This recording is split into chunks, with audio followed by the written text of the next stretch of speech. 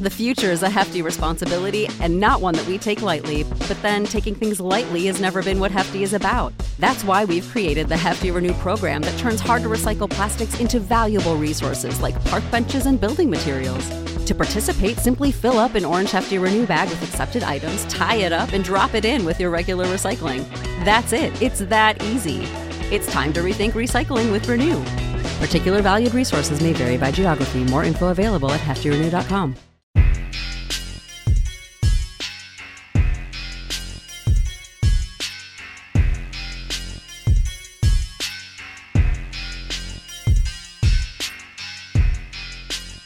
Yo! Welcome into the House of L podcast. I am Lawrence Holmes. Thanks so much for hanging out on today's episode. I'm so excited for you to hear the episode that we have today. I feel like I say that every week, and it's true. Mainly because I bring people on to the podcast that I think are super interesting, and my goal is that you're going to think they're as interesting as I do. And maybe you're going to think that they're more interesting than I do. This week, our guest, John Hanson, he has lived some lives, man. And he is out here in this business doing it real big. And I genuinely like and respect the way that he goes about doing his business. And you're going to find out a lot about him in this episode. I'll get back to more on that in a second. We are brought to you by Aurelio's. Yay! Aurelio's Pizza. It's the sauce. You know the deal. You know how I feel about Joe and that great pizza that they have. Summertime is a good time to look for a job. If you're thinking you got a little one or you yourself are looking for a part-time job, working at Aurelio's is terrific. They treat you really well. AureliosPizza.com. Find a location near you. Order up some za. I've said before, as much as I love their pizza, they have really good basket of fries, and they have really good desserts. And they're one of the oldest pizza places in the world, man. They're just great. AureliosPizza.com. John Hanson does a little bit of everything. He's a true testament to the idea of being able to do whatever. He can do weather. He can read hard news and cover hard news. He can do sports. And he's been doing a great job with the Blackhawks since he got that job. He can do entertainment. There's pretty much nothing in the business of broadcasting that John Hanson hasn't done and can't do.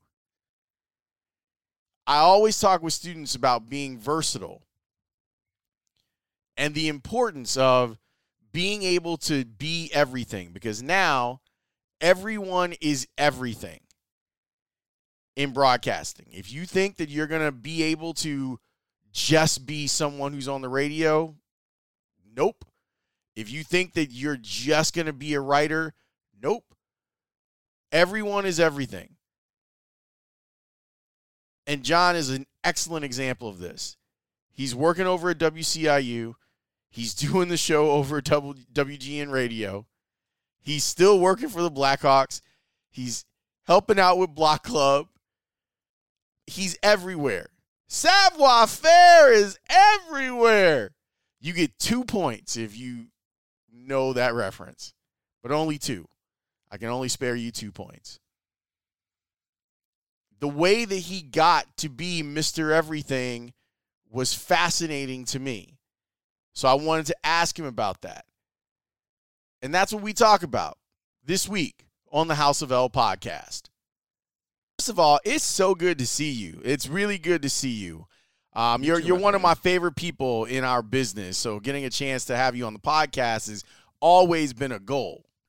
That's nice of you to say. I think you're one of the best people in the business too. And we always have fun together when we get to see each other. And it's obviously been stymied by the pandemic, but I'm happy to be on this podcast. You're killing it, man. Well, thank you. I appreciate you saying that. I want to ask you about being at Blackhawks games, and that's where I want to start. What's that like, and how did you end up in that position? Yeah, so started actually about 11 years ago. I moved back to Chicago, and I had known Gene Honda. We both went to the same university and college radio station, definitely different decades, but we kind of knew each other through our alumni network. And they were looking for a new backup for Gene Honda. And, we had talked to each other. He's like, hey, we're looking. I actually had auditioned for the Cubs PA job that opened up. Remember when they had that big competition? Yes. And people just like submitted YouTube videos. So I didn't get it, but I was close. And so Gene knew all that we were talking through. So he's like, why don't you come audition to be my backup?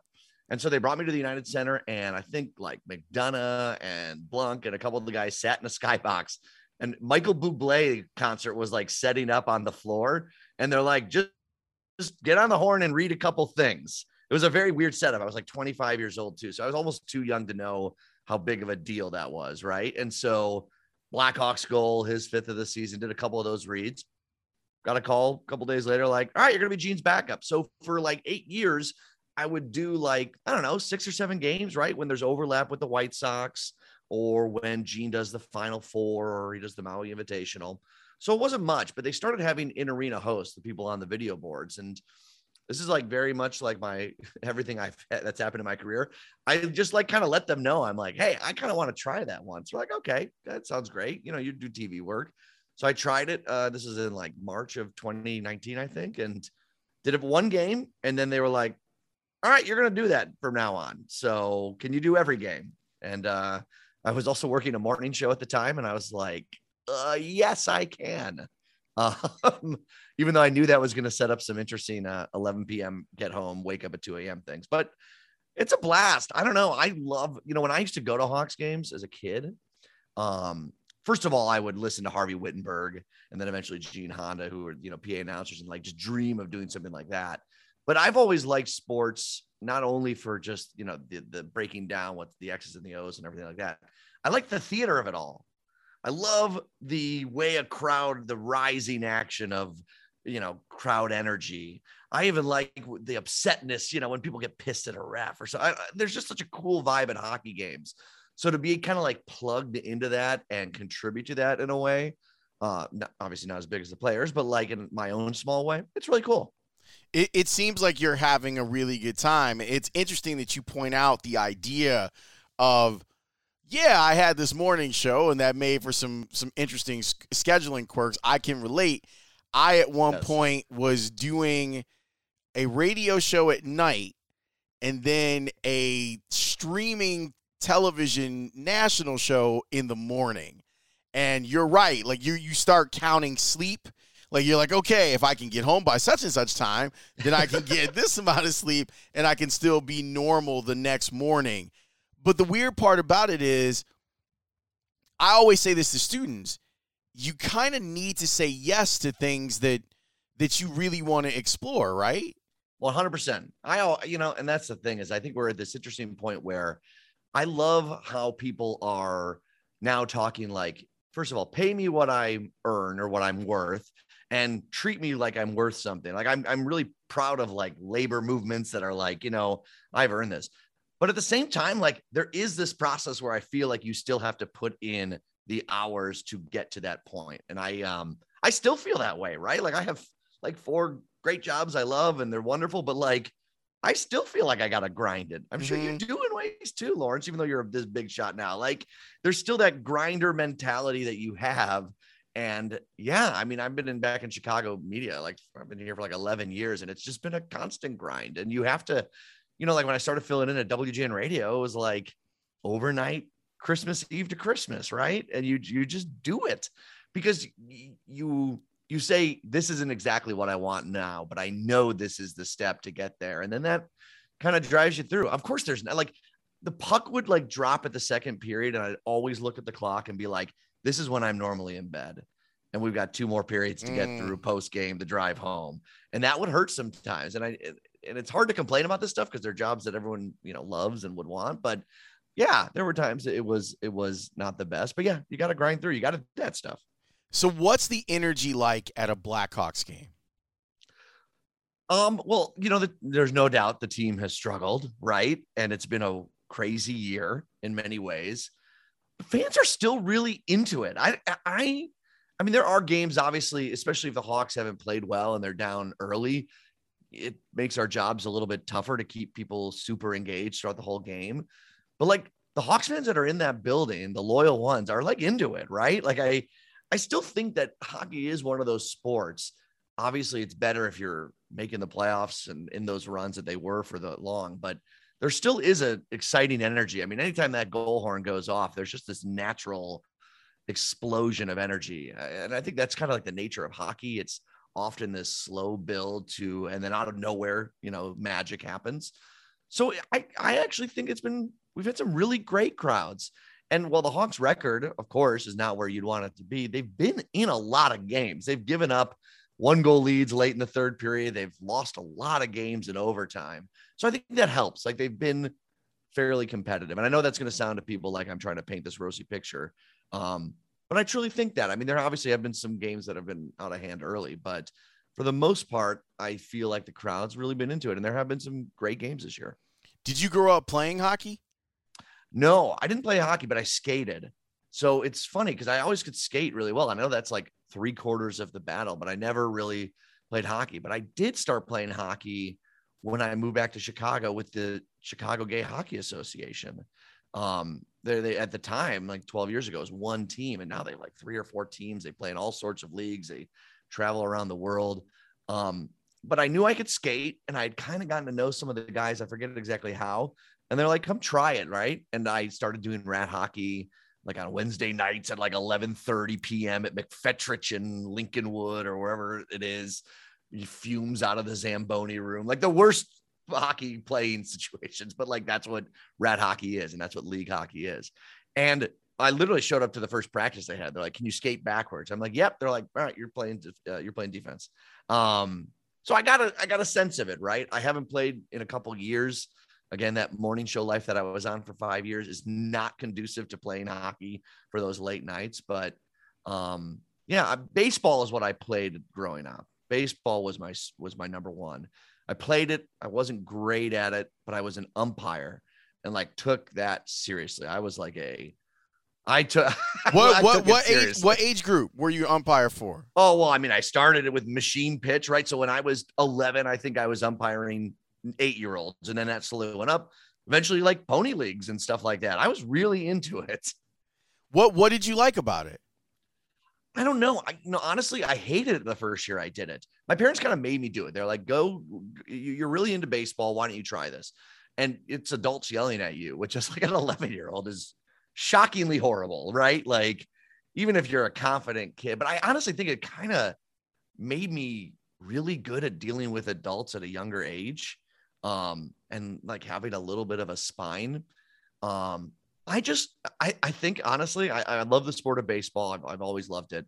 I like the theater of it, right? Like, I think it's fun. I think it's the action of being an umpire and having that quote unquote control without trying to, influence the game, of course, but like there's a performative nature to it. I think every Major League Baseball, I mean, we see this all the time with certain umpires and referees in every league. There is a performative nature to it. And you like kind of being that center role, right? I was either like, I'm either going to be an announcer in baseball, or I'm going to be somewhere involved in this sporting world where people have eyes on me, except playing the sports. Like, I knew that was out. So, but I loved umpiring, man. It was so much fun, and I did it for a long time. And I honestly kind of considered maybe like really going for it. Really? Never. Yeah. I was pretty good too. Like I had a great strike zone. I had a good strike call. I once struck my brother out looking on 3 strikes in his championship game when he's 5 years younger than me. Made him sob, but that's what a fair umpire does. No, I was really into it. And baseball is like my true love. Like, in hockey was like kind of my number 2 growing up, because my dad took me to a lot of games. It's interesting. Both my brothers are collegiate Division III football players, great athletes. Like, they were all state high school football players. They didn't like going to sporting events. They lived that life and they didn't like going to the sporting events. My dad, I was the only one who actually wanted to go. Like when I was going to a Cubs game, my dad would like tell us when we had tickets, right? I would like the 15 days beforehand, I would make like these little, you know, like a Christmas countdowns. You have those little strips of cardboard Yes. and you make like a chain. I'd make like a red and blue chain counting down the days till I got to go to Wrigley Field for a Cubs game. And I keep score every game, that even games I wasn't at, I'd keep score.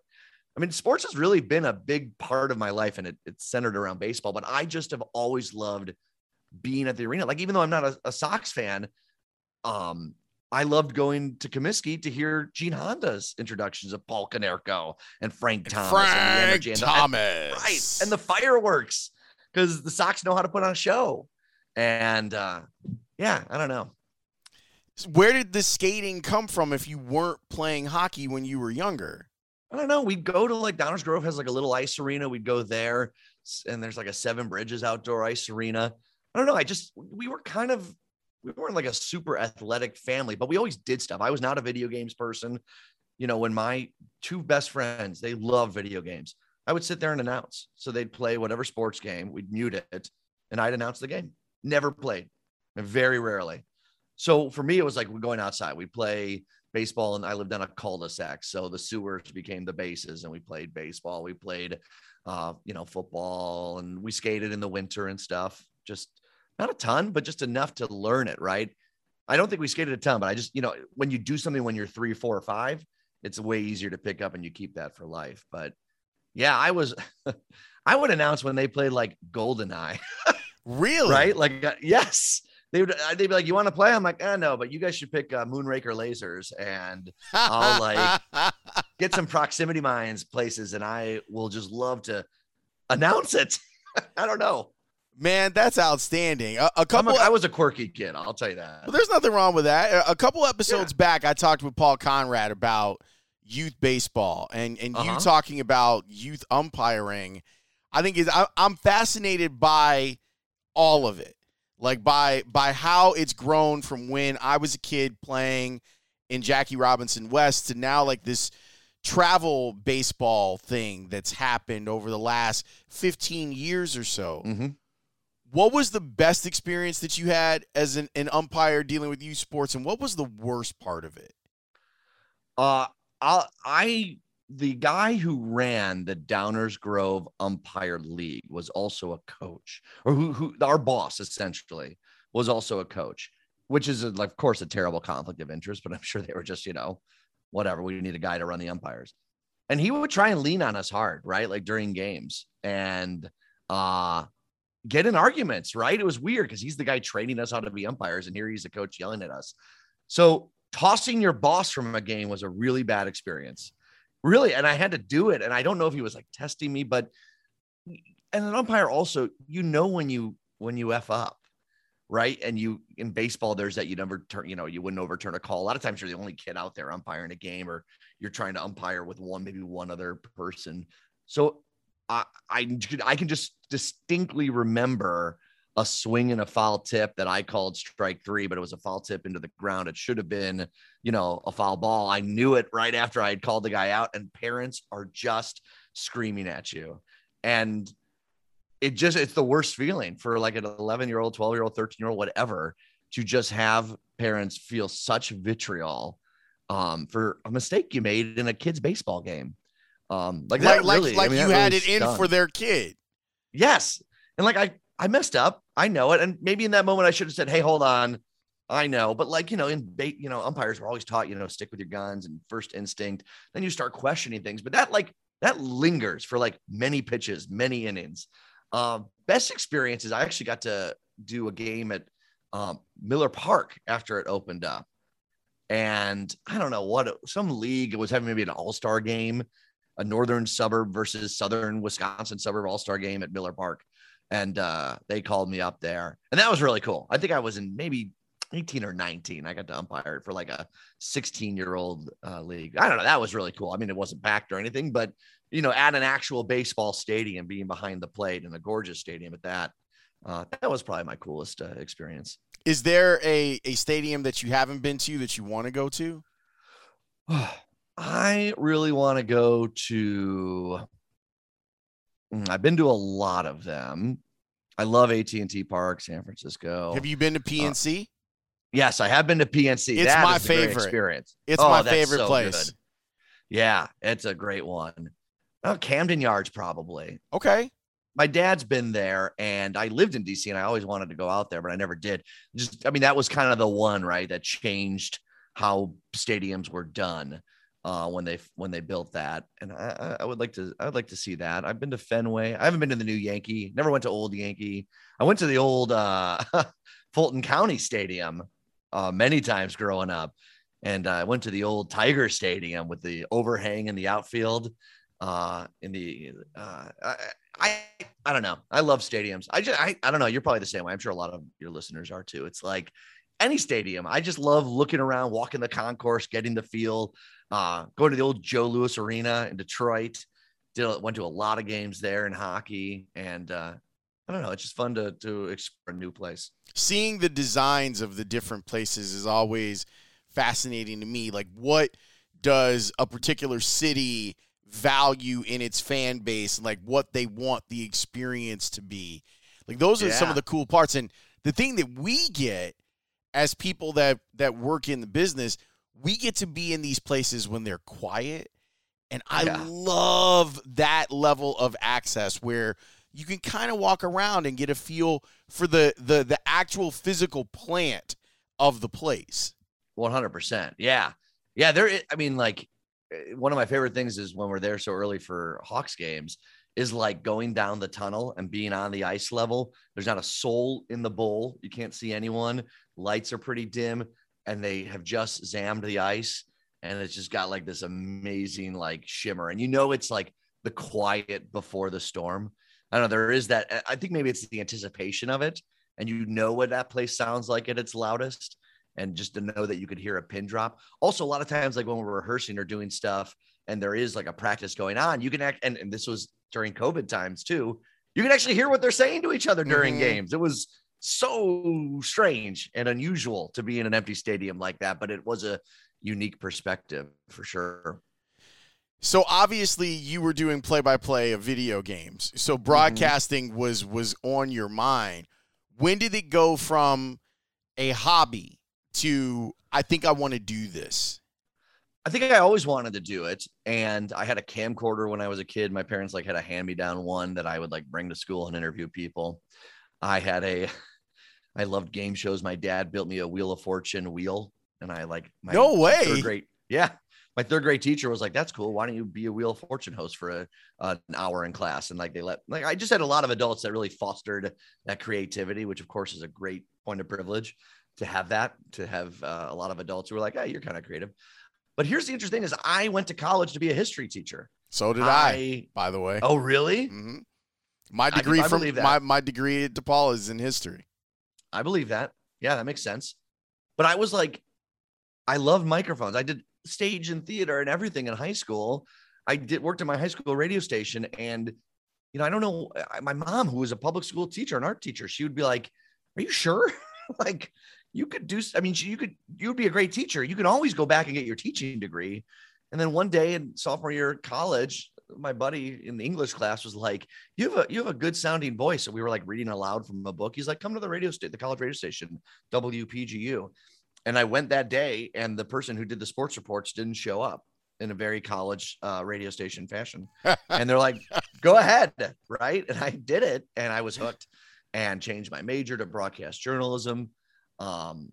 And then, became a news director, and I ended up working down at Champaign-Urbana as I stayed at the station as a general manager for 3 or 4 years right out of college because the position opened up. So I was basically a glorified babysitter of the student radio station as the professional adult in the room at 22 years old.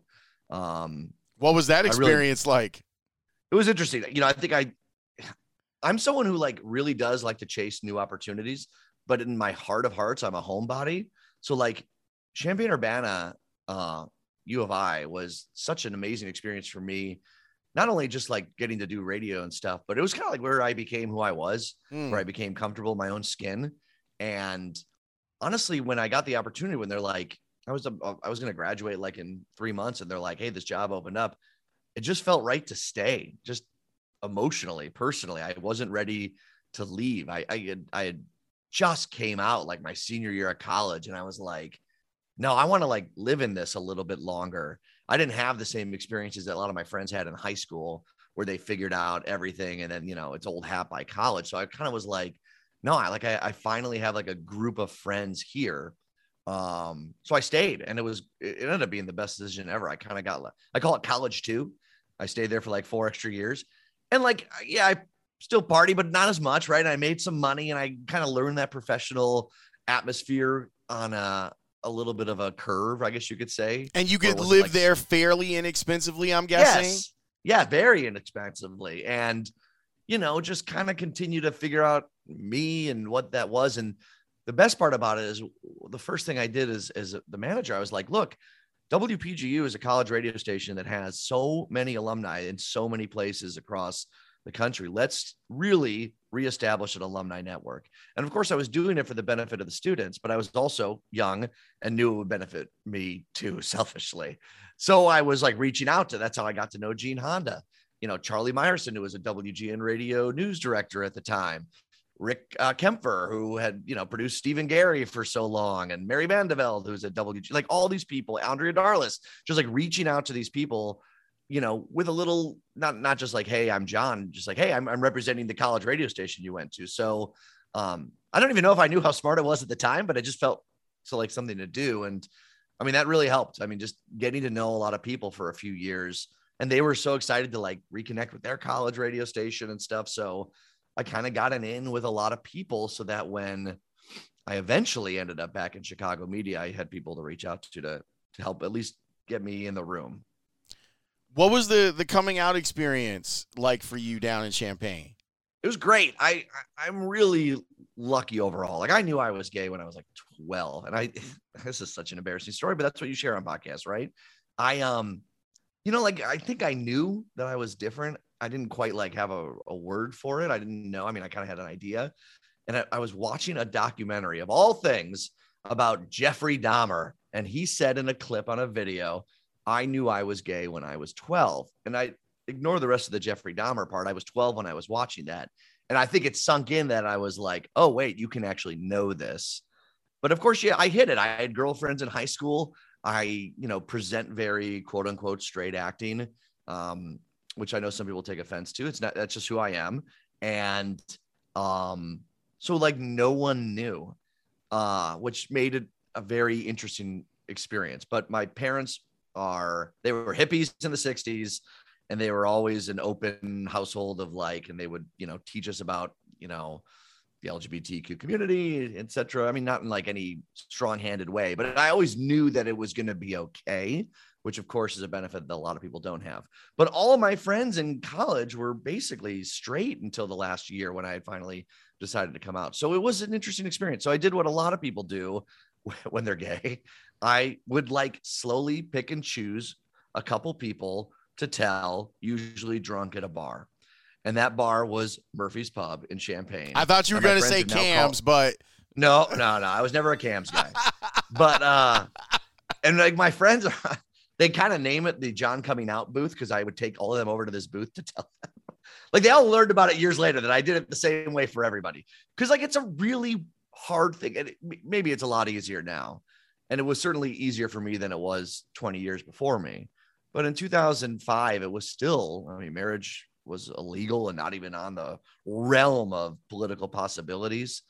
And so I slowly told people one by one until I kind of met a guy I wanted to date. And then I felt like, oh, well, I better tell people. So I drove home to Downers Grove to tell my parents first. And my mom, I was like, I got to tell you guys something serious. And my mom was like, oh, okay. And my dad's like, all right, what's up? And I said, I'm gay. And my mom said, oh, I thought you were going to say your younger brother got his girlfriend pregnant. So they were relieved that wasn't, because I think by then they had known. And then I did the most like new social media thing ever. Facebook used to have, you could say what you were interested in, men or women. Right. And I changed it on Facebook, went to bed, turned off my phone, turned off my computer, and left everything off for about 24 hours. just because I was so scared. And then when I turned on my phone, this is right when texting was starting. I was just littered with, it was like my birthday. It was like the greatest thing ever. So many people wrote nice emails and texts and stuff. And, I had a really blessed coming out experience, all things considered. So, I mean, that's dope. Like, cause you're right. Like a ton of people will tell you that their coming out experience to their close group, their circle, that's usually fine. But it seems like the world at large, there weren't like landmines that you were stepping into with this. Like, that's a really, like, that's a fantastic way to have something that you hold dear be public knowledge. Yeah. Yeah. And, it was obviously reaffirming and great.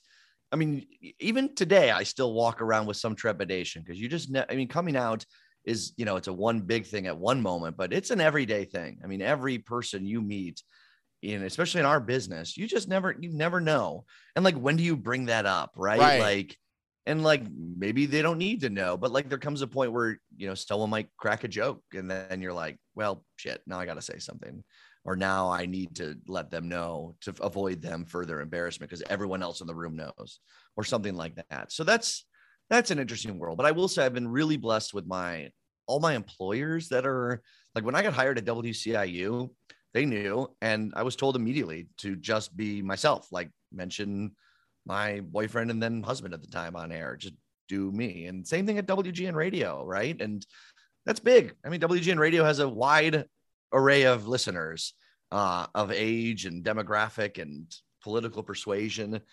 And for them to say, yeah, say what you want, live your life. That's always been big. And same with the Blackhawks too.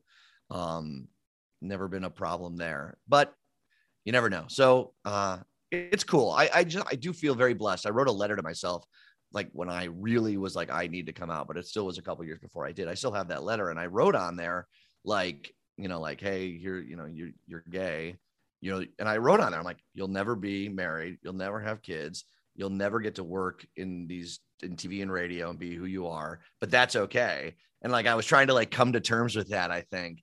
And now reading that letter, it's like, man, the world has changed a ton, which is great. But I've also been just so lucky that I'm actually living a life for a while there, I thought no chance I'd be able to live. As an ally, I have an idea of what gay Chicago is. And I appreciate being occasionally like invited in, like Terry Himmer let me sit with her during the Pride Parade. And that was an experience. Like being on the float with Terry was an experience because we were going down Broadway and there were people like 3 flats that like saw Terry Himmer and they started crying. And I was just like, oh, like I knew that she was the queen. Like I mean, I know Terry Himmer's one of my favorite people and I knew that she was popular. But I didn't know it was like that. So as an outsider, an ally, but an outsider, what is it about Chicago that I think makes it a gay-friendly city? Yeah, I mean, it certainly is compared to a lot of places. I just want to say off the bat, too, we all have our own blind spots, too, even in the gay community. And even the LGBTQ community has a lot of reckoning to do within itself, dealing with transphobia and racism. So I'm not trying to paint some picture that it's this amazing place. I think it is a great place to be gay, obviously. I just want to say that from the outset that we still have work to do even with our own community. But I don't know. It's so great to be. I mean, obviously, Boys Town is a great neighborhood. Then there's a different bar for every sort of person. And it's a very welcoming place, I think, for straight people, too. Right. And we love when our allies are out there, too. And we're obviously not a monolith, so it's hard to talk about it sort of like this. But like, I don't know. It's so nice to live in a city, and it's probably just the makeup of the city where like Enrique and I can like go to a bar and sit there, have a drink, watch a game as husbands. And it's like, no one bats an eye. Right. And I think that's the comfortable thing about Boys Town. And I think for the most part, in most parts of the city now, we could go almost anywhere. And that's the case. I mean, there's certain pockets maybe where you'd want to be on edge a little bit, but like, I don't know. I don't know what about it is. I think Chicago is like like we're this hardworking, in many ways, a blue collar city, right? We have that reputation, but I think we're always a city that regards people as like, hey, you live your life, you do the best you can do, and we're all in this together. And I feel like that is an attitude Chicagoans have. And I think that, maybe some people need a little awakening on the gay and LGBTQ thing, but I think for the most part, Chicagoans are, we're in this together. We got polar vortices to get through. We got 120-degree humid days to get through. Gay or straight, we'll figure this out together, man. I'm glad that you brought up polar vortices, because I feel like, I know that you technically did weather, but I also think like if meteorology would have been your thing, it could have been your thing. Are you a meteorologist? No, not a meteorologist, but I did, when I was 12, go to College of DuPage tornado spotter class with Tom Skilling. Because I was obsessed with weather as a kid. Seriously, like, if you're going to be in a class, that's the guy who you want to be in a class with. Right. So I was really into weather, and I know it rudimentary. I probably know more about the weather than the average person, and that's not a pat on the back. It's just because I read a lot about that stuff, and I had to. When the Jam started, which was our morning show on WCIU, I was going to be the field reporter, and they had put on the press release. I hope I don't get in trouble for saying this. They put on the press release for the Jam, and we're going to tell weather in a creative new way on the show. But they actually hadn't figured out what they were going to do yet. So like 2 weeks before the show launched, they're like, John, you're already out in the field. You know weather. We've had this conversation before. Can you present it in cool and different ways?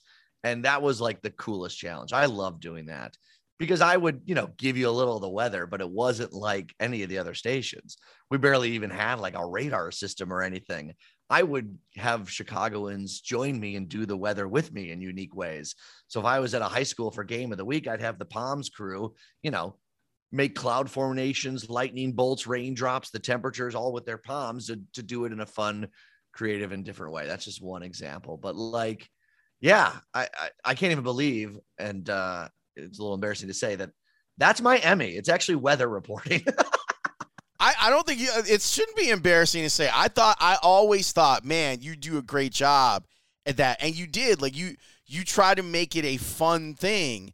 And that's key. Like that's what people want. Like that's what they want in the morning. I think that's why you succeed on television is because you're fun. Like you're smart and you're fun. And that combination is really hard to beat. So you should be super proud of that Emmy no matter where it came from. Because it's a cool thing to have. Like I want to know about the Jam, like in working on that show. Explain to people how hard it is to do a morning show every day. Yeah. I mean, the grind of it is crazy because a few things. The hours alone are crazy, right? And like there's morning shows that started before us. So sympathies to the people on the B team at WGN who are on the air at 4. Facts. Right?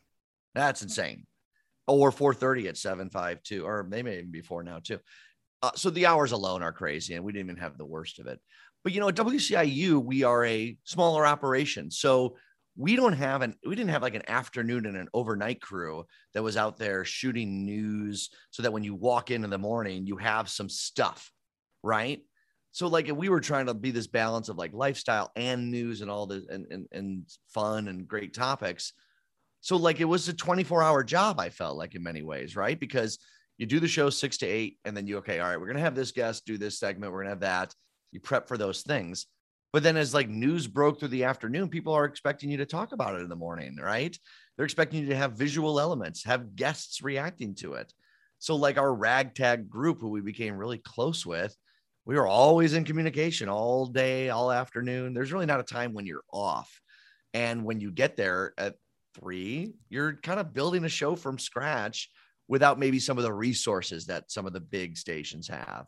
And while that is limiting, it's also freeing because we could play that, right? Kind of like how WGN admits and has fun with being that, they have so many promos running now, and I love watching those guys on 9, just like how stupid the show is, right? How goofy it is, and how they're not trying to be 2, 5, or 7. We kind of had even a little WGN Carson plays like they're the little brother or the little sister. we were like the cousin, right? That was like off the wall, and we could kind of play into that while still trying to present a fun show. And I got to do all the different roles on that show over the 4-year run. So that was great. It was a real bummer when we had to go home and do it from our houses, and we still put together a fun show that then turned into an evening show. And it was a bummer when it had to be canceled, but I totally get the business side of it. And we still were at home when that happened.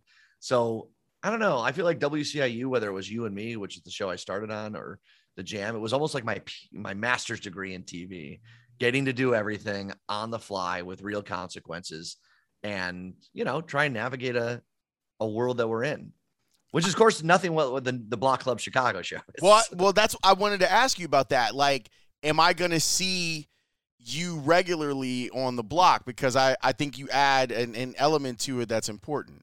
Well, thank you. Yeah. So Brandon Pope, who I know you talked to recently, he's the host. I love B Pope. And so I am kind of responsible. I have a podcast that I do. I do the Block Club Chicago podcast. I've known those people for years. I used to work over at DNA Info when it was owned by the Ricketts before they shut it down. And I do this podcast for Block Club called It's All Good. So when we were kind of like figuring out what my role was, it's half producer. And I kind of like coordinate between the two news operations. I kind of know all the Block Club reporters. We're all on a Slack channel. I can kind of be their conduit for, hey, do you mind giving us a report on this? Can we get more information on this? You take pictures or video of this, because they're all print digital reporters, and coordinating that with the TV side. Wow, this is really boring behind the scenes stuff. But no, then this is what we do on House of L. Yeah. Yeah. The other part that I love is we take the podcast and kind of turn it into a visual thing. And so it's the middle segment, the B block, as we call it, is called It's All Good. It's like 5 or 6 minutes. I'll have either as a well done, well, I like to think so, a well-produced package that really highlights great Chicagoans doing awesome stuff, right? Like, and that's what we do on the podcast too. And most of the time it's everyday people. It's like your neighbors. You wouldn't even know they were doing this. You wouldn't know they were baking 1,500 meals every 4 weeks for people during the pandemic. You wouldn't know that they had a dream of opening up a yarn store on the South Side because there isn't one. And it took them 15 years to do it. And they did it. And you didn't know that it took that much heart and soul to do that. You wouldn't know about Razor Red, Terrence Wills, the guy who grew up in Rockwell Gardens in the projects, but he said it was like a paradise to him because he learned how to cut hair and got to cut Scottie Pippen's hair and grinded it out till he finally got his own shop.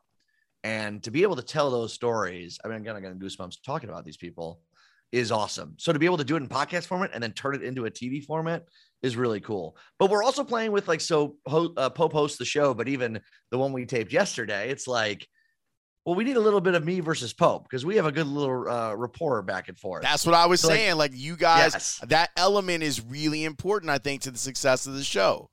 It's in there. Don't worry. When you see episode 3, you'll already see it. It only took me 3 weeks to call Brandon Pope a loser. So in the loving way, it slipped out. We were talking about skateboarding and he said something so off base. I just had to call him out on it. And I was like, yeah, that's kind of what this show also needs to have. Right. And that's very Chicago. I mean, I know Brandon's not originally from Chicago, but I think he's an honorary Chicagoan.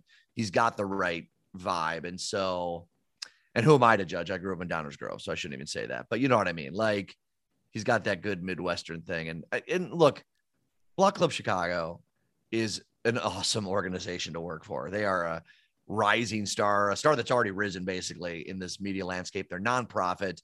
And knowing the co-founders really well, I mean, they just have their heart in such a great place. And the stories are awesome. Multi-platform is kind of where we're at in 2022.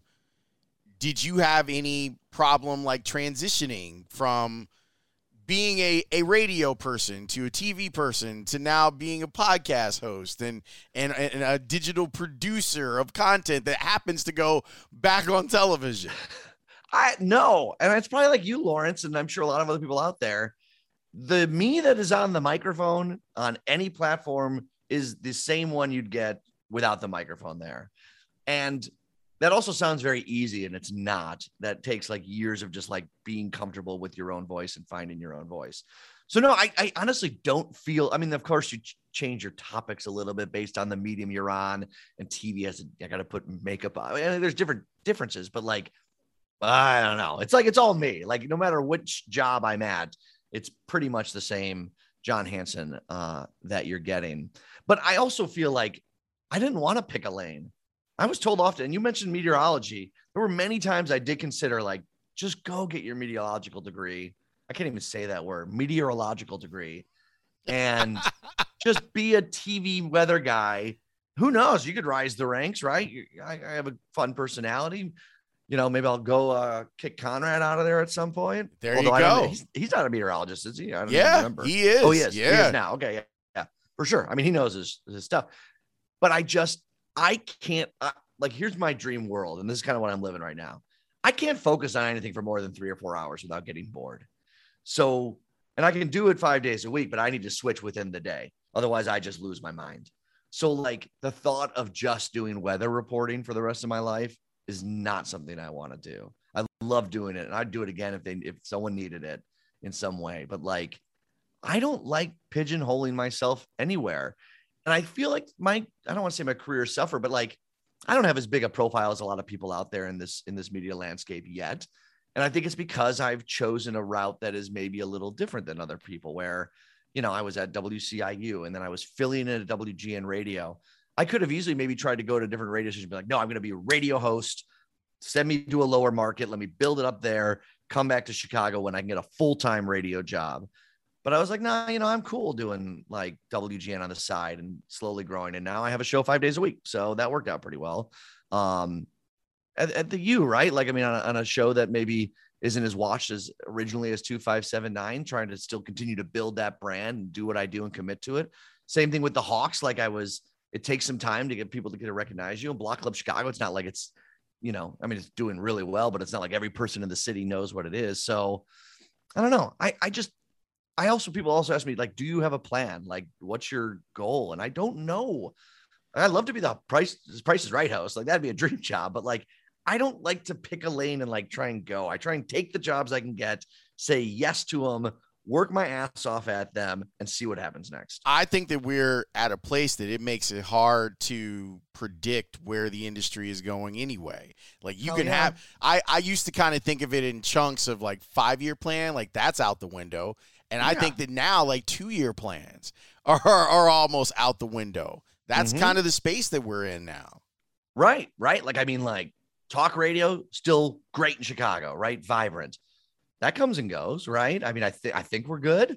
Like TV, the change to digital, it's going to be all digital. Then CNN Plus gets canned after 3 weeks, right? Like no one knows what's happening with that. And that's why I really like to have my toe or toes or whatever in all 4 areas. And that is something that I guess if you say, do you have a plan? My plan is to always have a foot in radio, a foot in TV, an arm in digital, and an arm in arena or in person or stand-up comedy, something where you actually can connect with people in person. And I feel like if I can kind of just like keep that trajectory going, it's going to be good. And let's be honest, in this business, you've experienced it. I've experienced it. Jobs go away. Yep. That income goes away.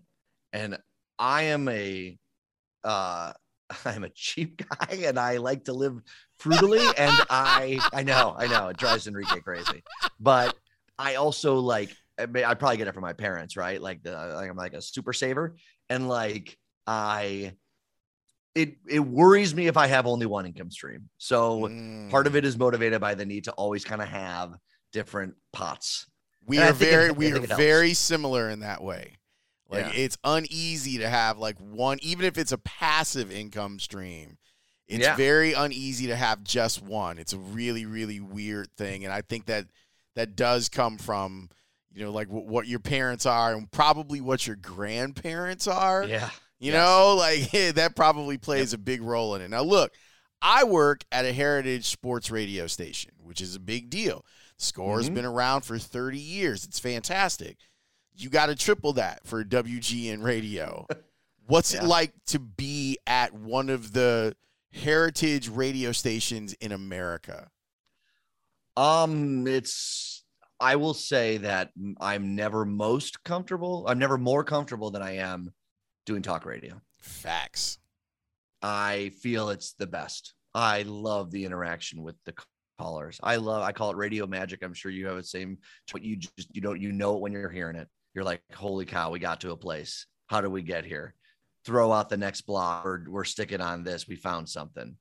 And that comes from sometimes good producing, sometimes good luck, but most importantly, being quick on your feet and feeling what that is. And the only reason I think I'm good at it, I hope I'm good at it, I should say, is that I grew up listening to talk radio all the time. Listen to the Cubs games on GN, kept it on. Listen to the score, listen to WMAQ, listen to everything, listen to BBM. And I would listen under my covers at night with the radio playing so that my parents wouldn't tell me to go to bed. And there is a sort of, it just is in my blood a little bit. And and also when I started at WGN radio, it was as a fill-in guy. And most of the time it was overnight. And you want to fill 4 hours and you got maybe a news guy there live with you and no guests that want to come on live from 1 to 5 a.m. Go. And boy, that's something that I look back now and again, I'm like, I don't know if I'd want to do that now, but I did it then. And it really built up my confidence to just go with the flow and to feel, because like, I think that we've all heard talk radio hosts, and it's a hard gig, who, rush from one topic to the next because they're not getting the calls, they're not getting this. And then there's almost like a panic, and listeners can feel that. And like, I just feel very lucky that I got trained in the overnight world of like, yeah, man, I got something to say. I got something to talk about. I hope you do too. Okay, no calls yet, but I'm going to milk this a little bit. I know this is good. And then you finally get in a rhythm and it's great. So to answer your question in a long way, it's awesome. I've been so lucky. I worked for WPGU and I did some traffic, like for a company that did traffic for multiple radio stations. In fact, that's how I got my first on air thing at WGN, but it's been WPGU in Champaign and WGN in Chicago. And I'm blessed that that's what it was. And that's what it's been. John, I appreciate your time, man. I'm glad that we had the opportunity to do this, because I always look forward when I would pop up on WCIU of like working with you, because I think you're smart and you get it and you make it fun, and you also make it welcoming for people to come in from outside the house. So like Thank you. That's something that I pay attention to when I'm invited places, and it helps. It truly does. Like, it helps relax people when there are folks like that want to have everyone be a part of the experience.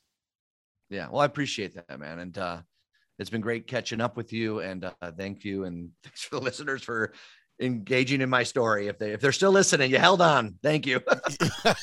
Well, continued success and continue to keep diversified, man. I think that's the key in where we're at right now. But I appreciate you being on the podcast and sharing your experience with everyone. Take care, Lawrence. I appreciate it. John, be well, sir. Thank you. Thanks for doing this.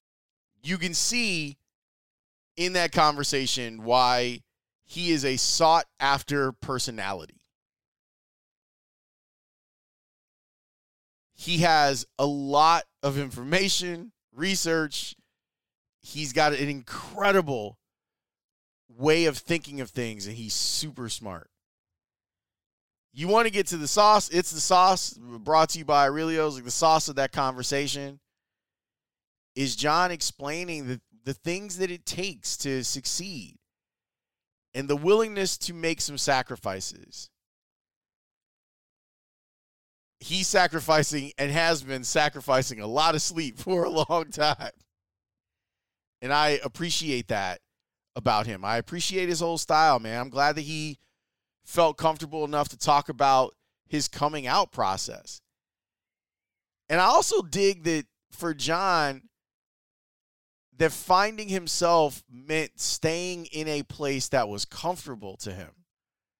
Like that extra time that he spent in Champaign-Urbana, because he felt like he had built a universe for himself where he could be himself. And that takes some guts.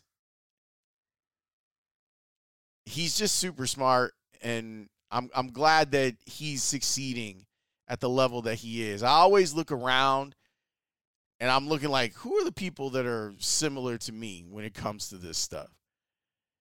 And Cap's one of those people. Layla's one of those people. And John's one of those people. We probably feel more comfortable like in studios than we do in our own skin sometimes. But we like showing our skills and showing that we can do everything, that we can do TV and print and do radio and podcast, like all of that stuff. Like I see a lot of the things that I like about myself in John. And he's doing it at a super high level, and I truly respect that. I really do. I'm not quite ready. There's something that I want to tell you as a listener of House of L, but I'm not quite ready to tell you yet. There's just some more I's that need to get dotted and some T's that need to be crossed. But I will this is what they call a tease in the business.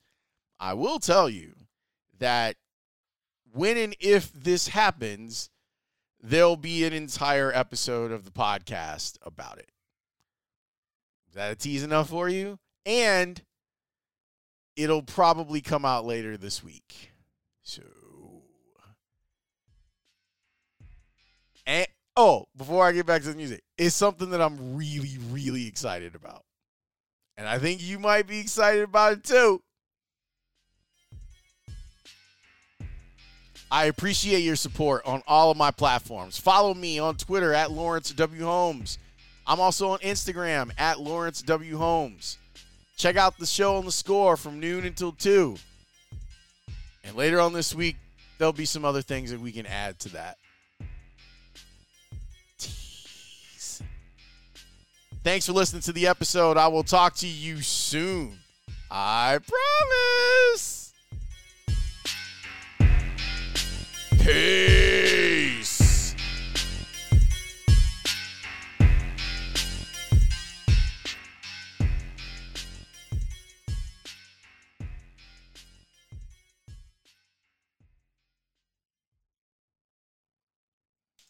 Save big on brunch for mom, all in the Kroger app.